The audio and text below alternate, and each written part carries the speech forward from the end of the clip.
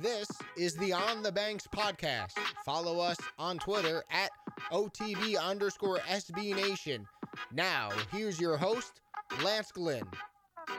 Hello. I am, of course, your host, Lance Glynn, and this is episode 6 of the On the Banks podcast. We will be joined by Rutgers reporter for NJ.com, James Kratch, in a little bit. But first, I want to talk about a few things that happened at Rutgers since our last podcast aired. Now, first for football, and we will talk more about this with James, it was announced that Kai Hester will rejoin the team after initially deciding to leave for Florida International as a grad transfer. Now, obviously, with the dismissal of KJ Gray, this is huge for the depth overall of the secondary. But even more important, Rutgers, you got to realize, is bringing back a true impact player to play alongside Saquon Hampton at safety. Let's not forget this, that Kai Hester last season, due to his play, was an honorable mention All Big Ten.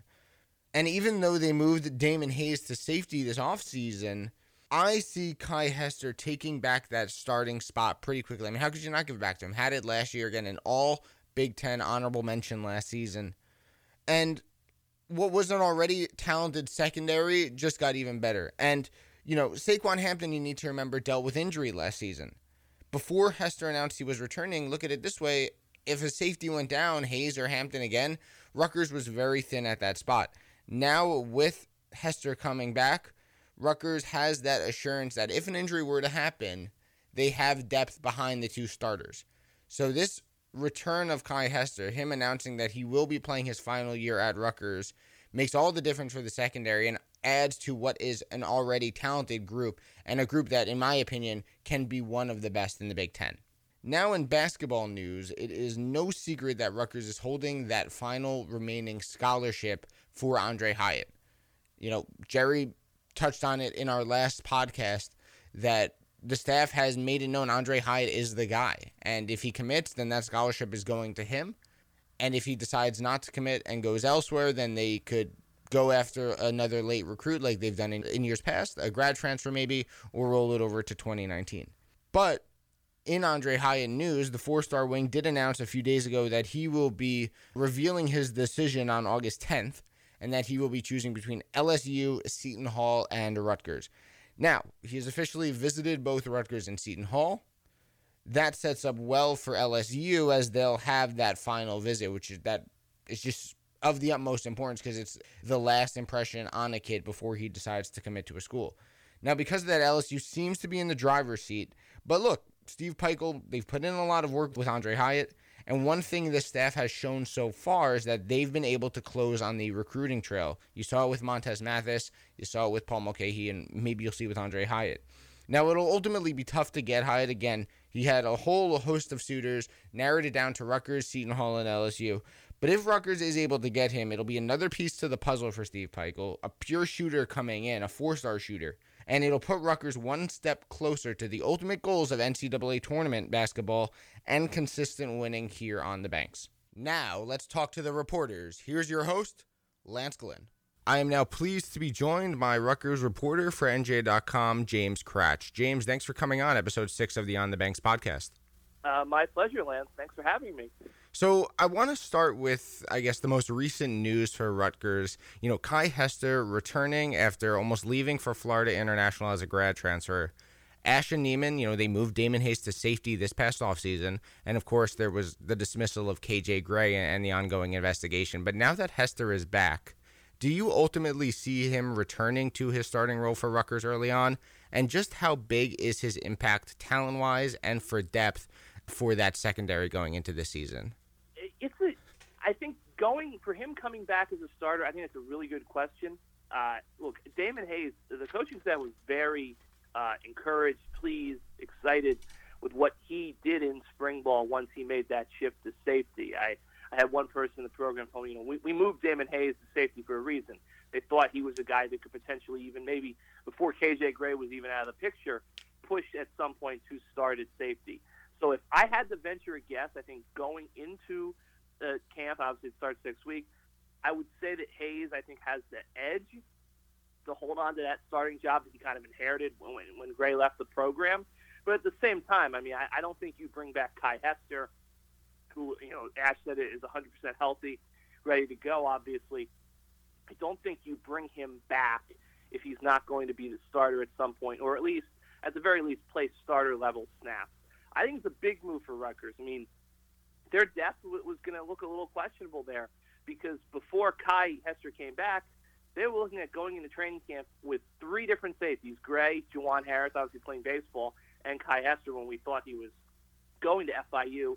3 guys who started games last year at safety who weren't going to be back on the roster as when training camp started until Kai decided to switch gear and stay here at Rutgers. So I think it's a big move for their depth. It gives them another Big Ten caliber player out there. I think some people would argue Kai Hester was one of the best players on the defense last year.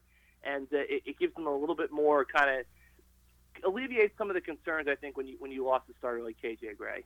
And, I want to stay on that secondary for a second. And one guy Rutgers is also getting back is Blessuan Austin. And, at the Big Ten Media Days this past week, you were in Chicago, Chris Ash and Blessuan Austin, they both said, he's 100%, he's ready to go. No limitations for the star corner. With his full health, the emergence of Trey Avery, obviously Wharton, Hampton, Hayes, Hester coming back as well. This unit, this secondary unit, do you believe that it could be the strongest on the team, or frankly, has it already reached the level of being the strongest unit on this team? I don't think it's there yet. I would still lean toward the linebackers as the strongest unit on the team, just because you've got 2 returning starters who were pushing 100-plus tackles last year. You've got Tyreek Maddox-Williams coming back from injury who looks sensational. And then you got Tyshawn Fogg, who I think a lot of fans are excited about after he had a really strong spring practice, sophomore, 4-star guy. But I think they could get there, definitely. I mean, I think Trey Avery is a really intriguing player. This is a guy who Chris Ash helped recruit at Ohio State. He was a top prospect, had some difficulties there, went to Toledo, never played, came to Rutgers, had a name change, redshirted last year, and it seems like he's a guy who's moving up. I think he's definitely that 3rd cornerback behind Bless Austin as Isaiah Wharton. Seems like Rutgers thinks that Trey Avery is going to be an impact player in the return game. Ash seemed to indicate that he's going to be the punt returner and mix in there a kick return as well. I think he's a kind of an athletic guy. So, and you name, obviously Hampton, Hester, Gray, some of the other guys there. It's a very deep secondary group. I wouldn't put it right past the linebackers at this point, but I think they could get there as the season progresses. And with Austin, again, a guy who came down in the Nebraska game last year with just a horrible injury, kept him out the whole season. I was surprised to see that he was already 100%. Do you think even though he's ready to go, according to Ash and him, full go, do you think they'll kind of ease him back in during training camp just to make sure they don't re-aggravate anything or to make sure that, come game 1, he's full go, he's ready? Yeah, that was one of the things I think people speculate about, and I asked Ash and Austin, and they both said no. I mean, what I think a lot of fans have to realize is that, and it sounds crazy, I agree with you, when Rutgers had spring ball, they thought that Bless Austin was pretty much 100% then. He was doing individual drills, and they kept on saying, we're being cautious, we're, taking it slow, there's no reason to rush. But I think Corey Robinson, the quarterback's coach, said, if back in mid-April, if Rutgers was playing Texas State the next day, he thought Bless Austin would have been ready at that point to go play in the game. So he's had a pretty remarkable, quick, fingers crossed for Rutgers, everything that they think is the case. He's had a pretty remarkable rehab process, and he said 100%. He has no concerns, no lingering issues. He's past the injury, and obviously this is probably looking like it's going to be his last year at Rutgers. He said he considered the NFL, and I think that will surprise some fans, but a lot of guys, when they have an injury and they have NFL aspirations, they think, okay, maybe it's just better if I go rehab this as a professional. He chose not to. He came back to Rutgers. I think, senior year, I would be shocked. I think he would have a case for a medical redshirt, but I don't know if he's necessarily going to pursue that in 2019. But he's the best player on the defense, and if Rutgers can have him at healthy and making impact plays, I think that gives their defense a strong leader at the top and gives them a push, as they try to make a bowl game this year. You had mentioned the names earlier at the linebacker group: Fogg, Morris, Roberts, Tyreek Maddox-Williams coming back from injury, and there's still a lot more depth behind them. It's a good problem, in my opinion, for Chris Ash to have, right? There's so many talented players at the linebacker position, but there's really not enough space to get them all on the field at the same time. How do you kind of see this linebacker group rotating? And in terms of starters and playing time, how do you see that kind of all working out? Well, those four guys I mentioned, I think, are the main four linebackers. I think there's been a lot of talk amongst fans about, can Fogg beat out Trevor Morris? I don't know if that's really something that people should focus on. My assumption is that they're both going to play starter level snaps no matter who, is out there first to start a game. But one of the things I think you're going to see from the linebackers this year is everyone knows, Chris Ash has said it, defensive line depth is a major concern for this team. Rutgers feels good about the front four starters they have, but they've got a lot of question marks and young guys behind those starters, and they don't know if all that depth is going to be there or where they're going to have struggles. I think you're going to see, especially in terms of pass rush, which has been an issue for Rutgers in recent seasons, would not shock me if you see some exotic linebacker packages, and that's how they kind of get those guys on the field, get them snaps, and also take some of the pressure off a defensive line that's got some depth concerns. Maybe, stunts, blitzes, maybe you walk guys up, maybe you have extra linebackers that kind of stand in as, obviously the jack position is kind of like a stand-up pass rush position that Ellen Bloomer is going to fulfill. Maybe you put some linebackers there. I think they're going to get creative potentially to get those linebackers, A, on the field, and B, kind of help out the defensive line. You mentioned that defensive line, and you said it's one of the biggest question marks on the team, right? No more Kamogo Toure, obviously, no more Sebastian Joseph. And really, it's kind of, when you think about it, Kevin Wilkins' line now to anchor. And I think that while, depth might be a concern, the exciting thing, at least for the players, is that there is so much opportunity to go around for guys, relatively unknowns to step up and to make an impact. With that D-line group, are there kind of one or two players that you've taken notice to or you've seen that maybe haven't really been super hyped up that can make an impact going into this season and that can really help push that Rutgers defensive line group? Well, I'll give you one guy who's projected to be a starter and one guy who's projected to be kind of a backup, second-string guy. The starter, Julius Turner, is going to be the nose tackle, it looks like, and he's under 300 pounds, which is not necessarily what you want out of your Big Ten nose tackle. I mean, he'll probably be the latest nose tackle in the Big Ten, I would presume. But I think Rutgers, they like his kind of quickness, his agility, his ability to kind of make plays, get through gaps. I think if Rutgers' defensive line is going to produce, kind of exceed expectations, I think Julius Turner is going to be a big reason why. It's sort of a guy who can shoot gaps, who's getting in the backfield, blowing up run plays, getting pressure on the quarterback. And as far as the second-string guys, the backups are concerned, Mike Turdov, obviously the Rutgers legacy, started at Union High, missed last year, his freshman year, redshirted with a shoulder injury. He's a guy who had a really good spring, and I think he's going to be one of those players that they maybe turn to get in the rotation at defensive end. Maybe he's a guy who can bump inside a little bit, to give him more pass rush on the field and kind of give them that depth. Because, again, Chris Ash said this in Chicago at media days. He feels good about the 22 starters or projected starters he has. But after that is, I think, where he's concerned when it comes to the depth, because the issue he can't really afford to have is one starter goes down and the drop-off to his backup is a steep one. Now, I want to move from one line to the next, and to the offensive line we go. Tariq Cole, obviously an NFL prospect, and you look at it on the other side, Kamal Seymour, they kind of, hold down the two tackle spots on that offensive line. But in the interior, the two guards in the center position, while you have a little bit of experience coming back, there's not going to be many starts between the three, whoever they are, that, occupy the two guard spots and the center position. With that inexperience going into training camp and the season in that interior, how big of a worry do you think fans should have regarding the offensive line? And I guess who are the guys you see stepping up to fill those spots? Well, look, anytime your offensive line is unsettled, I think you have to have a concern.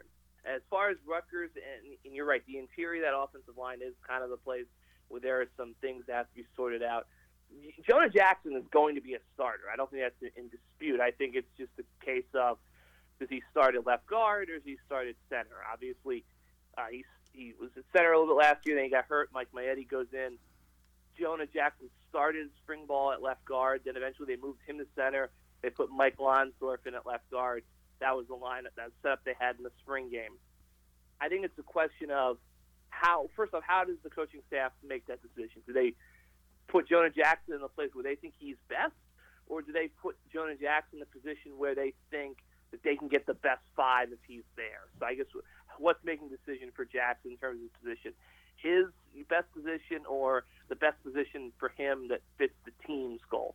I think Michael Onsdorf had really impressed them in the spring. I think he's got a good shot to be the left guard.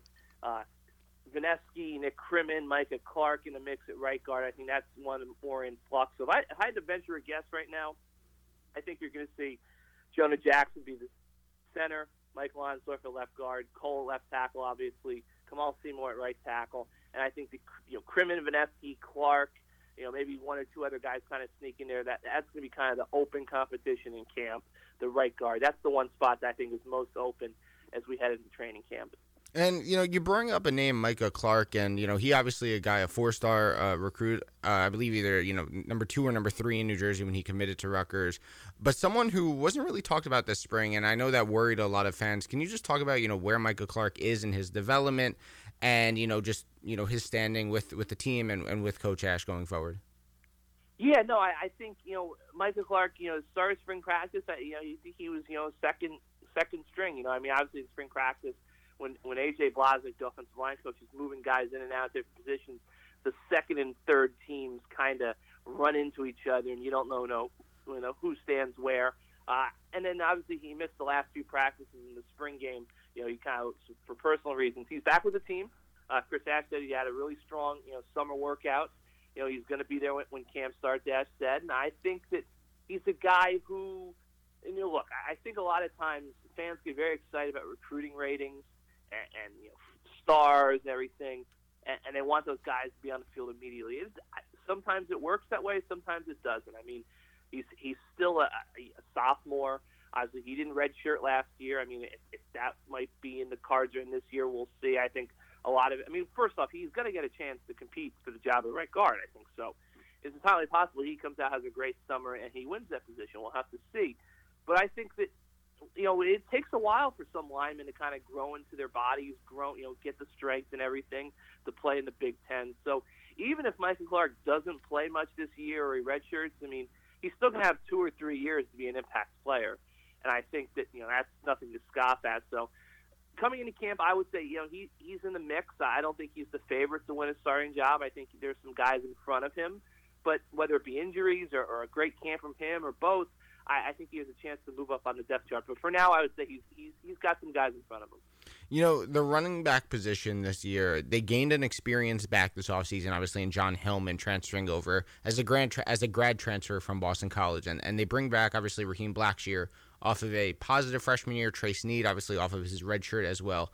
But it seems like with this group, there's been a lot of talk and hype surrounding freshman Isaiah Pacheco out of Vineland. Chris Ash has played freshman before, did it last year with Raheem Blackshear. But with Blackshear and Hillman there, how much of an impact do you see out of Pacheco? And I guess, how do you think Ash and Campanelli will end up using all the weapons they have in that backfield? It's interesting because, look, out of Jonathan Hillman, he comes here, he's a workhorse. There's going to be a role for him. A lot of people I've talked to, they think Raheem Blackshear is the most dynamic offensive player on the roster. And I talked to one coach who said, we got to get him the ball. Now, obviously, I think Blackshear's not the biggest guy in the world, so there's going to be some concern about, okay, how are we going to, keep him healthy enough right on the field and get him the ball enough. But I think Blackshear's a guy who I could see getting 15 to 20 touches a game, whether it be in a return game, catching the ball out of the backfield, running the ball. Hillman's going to get his touches. You're right, Pacheco was impressive. Seems like a guy who has a chance to be a star here at Rutgers. Trey Sneed is another guy that Ash mentioned at Media Days, really praised his work. Got Elijah Barnold. They got a lot of depth at that running back position. Wouldn't shock me if you see one or two of the guys near the bottom maybe try to switch positions to find a clearer path to the field. But I think they're gonna use a running back by committee approach. That's what Ash said at Media Days.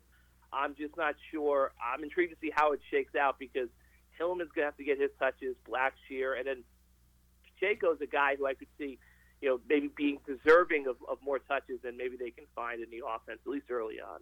And, with that running back group, Lester Erb, he switches over to the wide receivers, and then Nunzio Campanelli obviously comes in and coaches the running backs out of, the former coach of Bergen Catholic. How has that dynamic been, bringing in Campanelli, moving Erb to the receivers, and I guess how has the running back group kind of, meshed and grown with Campanelli leading them? I actually think the bigger impact has been in the receiver room. I mean, Ash has raved about kind of the relationship that Erb has built with the receivers, the progress that group has made. Ash said at Media Days when I was there with my partner Keith Sargent for NJ.com, we were talking, and he said, the first 2 seasons he was here, the receivers room, this is Ash's word, it didn't behave very well. It didn't produce as much as they wanted to. But they've made a lot of progress since Erb took over that room. And obviously Ash said, look, he can't declare the situation drastically fixed or changed, now. It's early. But he's really been pleased with how Erb has kind of impacted the culture of that position group. And then Campanelli, I've heard nothing but good things about what he's doing at running back. So I think obviously, one of the things that when Eric was made that hire, it was I think fans were very excited because they thought it was going to be this big, recruiting boon and kind of open up the big North and North Jersey, pipeline. And that still may happen, but I think the one of the things I've kind of been struck by with Campanelli is while he's a major figure in New Jersey, football circles, he's just kind of put his head down and done his job, kind of just gone to work at Rutgers. And I think that's gained him a lot of respect there. And, you mentioned the receivers, and I'm going to group the tight ends with them as well. Bo Melton is obviously a year older. Jerome Washington is coming back. We've heard big things about Travis Vokalek, the tight end. The receiving core as a whole is a year older, deeper as well, I think, as they brought some other faces in. And now John McNulty, he seems more willing, and shown it in the spring game, to air it out and throw the ball down the field. With that and the depth they have and the fact that they're another year older, do you see this group taking a big step forward? No receiver over 300 yards last year. You really can't go anywhere but up. But how big can that step be forward for this group coming next year? It depends. Look, Vokalek looked sensational during spring practice. Washington obviously was sidelined with injury, but he was the leading receiver last year. Melton had a great spring practice. Shameen Jones, Eddie Lewis. But the thing I keep on coming back to is these guys have to actually do it once the fall comes, when the lights are on. And we just haven't seen them do that yet. So I think that, yes, McNulty wants to air the ball out. He wants to throw the ball downfield. If the guy who I think we all assume is going to be the quarterback is the quarterback, that's going to be there for him. But while Bo Melton looks like a number one receiver during spring ball, and Travis Vokalek looks like he can be a dominant pass-catching tight end, that's what the seam. We got to see them do it when it counts. We've also got to see the offensive line protect Art Sikowski, who I think most of us think is going to be the quarterback. Give him the time to kind of push the ball downfield. I definitely don't think Rutgers wants to run the ball as much as they did last year. But again, we've got to see that they have the ability, and the guys that performed in the spring carry that over to the summer and to the fall. Now, you just mentioned it. You got ahead of my next question. I was going to see who you thought was going to be the next quarterback, who most people think it is, and you mentioned it in Artur Sitkowski. And, looking at Sitkowski and Gio and obviously Jonathan Lewis as well, I guess from what you've seen, from what you've heard, I think you answered who you think is going to be under center. But I guess, Chris Ash hasn't, really rushed in years past to name a quarterback. Do you think that maybe this year, if one of those guys emerges really quickly, that, he could name it pretty early in the offseason? I think Ash, he said he wants to do it sooner rather than later. I still kind of tend to think 10 to 14 days before the opener, September 1, is kind of the sweet spot for where Ash would name the quarterback. But look, let me put it this way.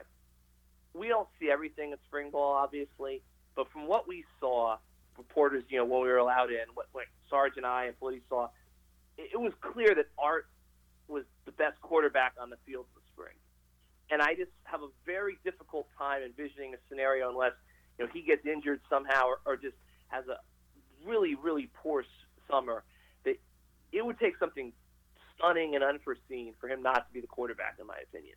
So I think in that sense, yes, if the first week to 10 days of camp go the way the spring did, maybe Ash would get it out of the way and kind of announce it. But again, he's a freshman. You know what Gio Rossino can do. Jonathan Lewis did make strides. I think that was one of the things that kind of maybe didn't get as much of attention as it should. He showed progress from where he was as a freshman during the spring. I think there's a possibility Ash could call it early, but my guess is that he won't really see any benefit to declaring the competition over that early, and he'll let it push into that 10 to 14 days period where he'll probably make the announcement then, and then Rutgers will kind of shift its focus on to Texas State. So now, James, a couple more before we let you go. Chris Ash mentioned at Big Ten Media Days recently that year 3 was about getting to a bowl game. It was about, getting to postseason play. And usually coaches are skeptical to look ahead and to tell their players, they always tell them to focus on the next game. Don't worry about, games down the road. Just focus on what's in front of you.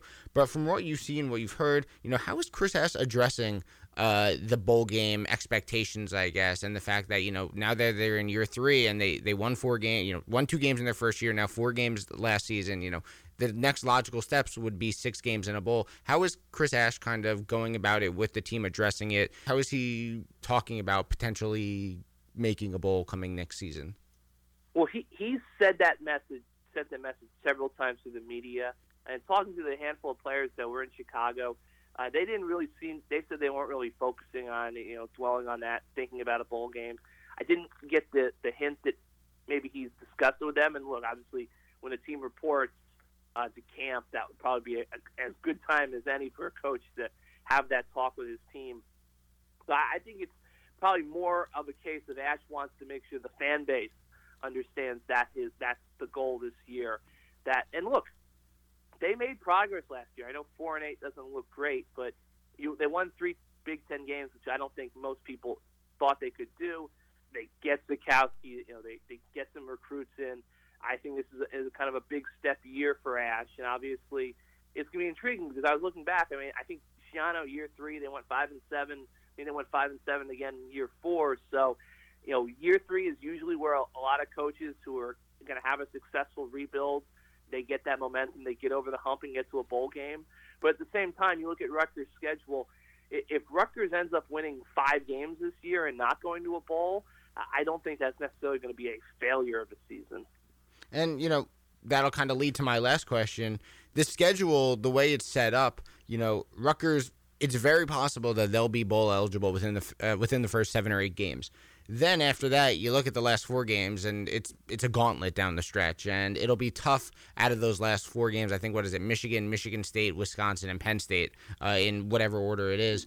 With those 4 games, it'll be tough to kind of come out with a win in any of those. But with all that being said, if you could predict, let's go ahead to at post-game 12 of next season, what is Rutgers' record after that game, and do you think that they go bowling for the first time under Chris Ash?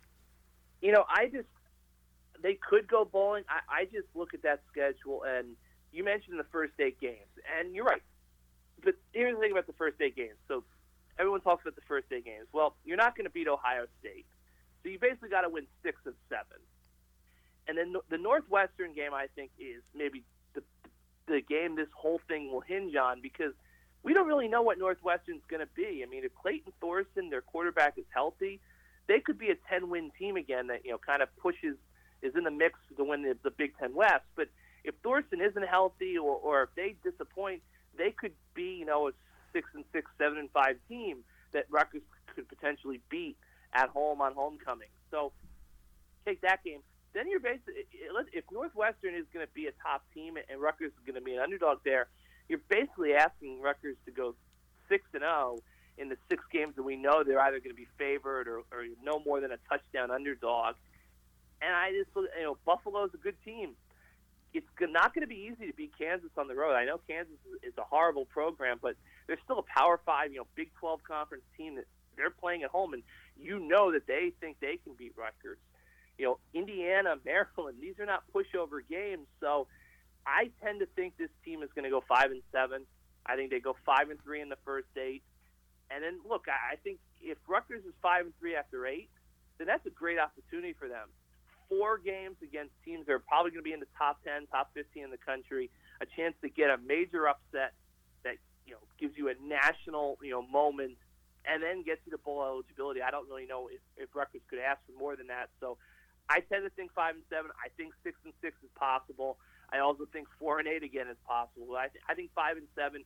If they get to 5-7 and they're competitive in some of the games against the Big Ten elite, I think that's progress. And then while it's disappointing you didn't get to a bowl game, you go into year 4 feeling, okay, this is the year we're not only going to make a bowl game, but we have a chance to maybe break through and get to 7 wins or so.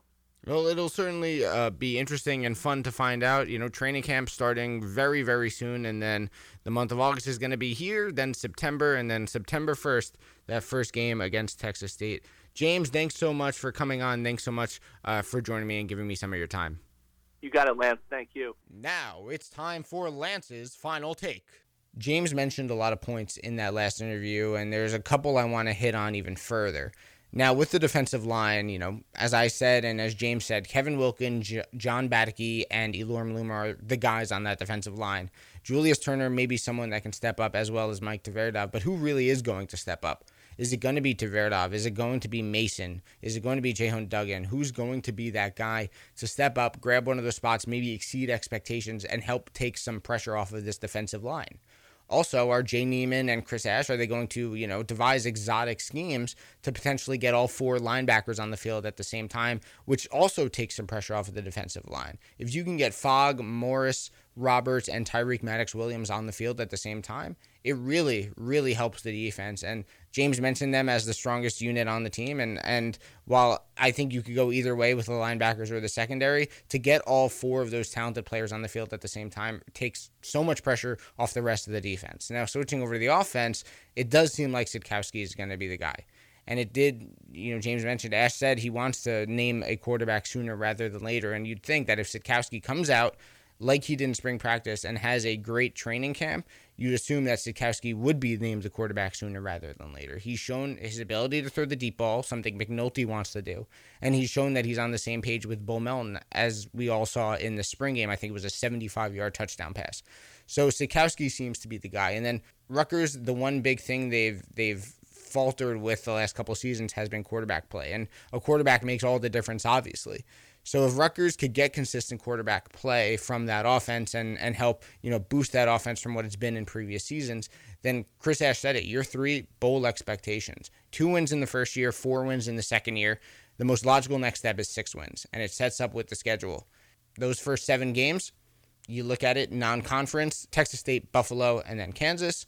If they can go 3-0 and then, it's unrealistic to think they'll go to Columbus and beat Ohio State, so they'll be 3-1 after their first 4. Then they have 3 winnable games, Indiana, Illinois, and Maryland. If they can go 6-1 going into Northwestern, it sets up a very exciting game for Northwestern, but it also gives Rutgers the luxury of being bowl eligible, and I think that's what most fans want to see this year. They want to see bowl eligibility. They want to see Rutgers get to postseason play. It seems that Chris Ash has his team ready. It seems that Chris Ash has as much talent on this team as he's really ever had as Rutgers head coach. And it seems that if things break right for the Scarlet Knights, this could be the first time under Chris Ash that they are bowl eligible here on the Banks. Follow SB Nation on Twitter at @OTB_SB Nation, and you can find out when our next podcast is debuting.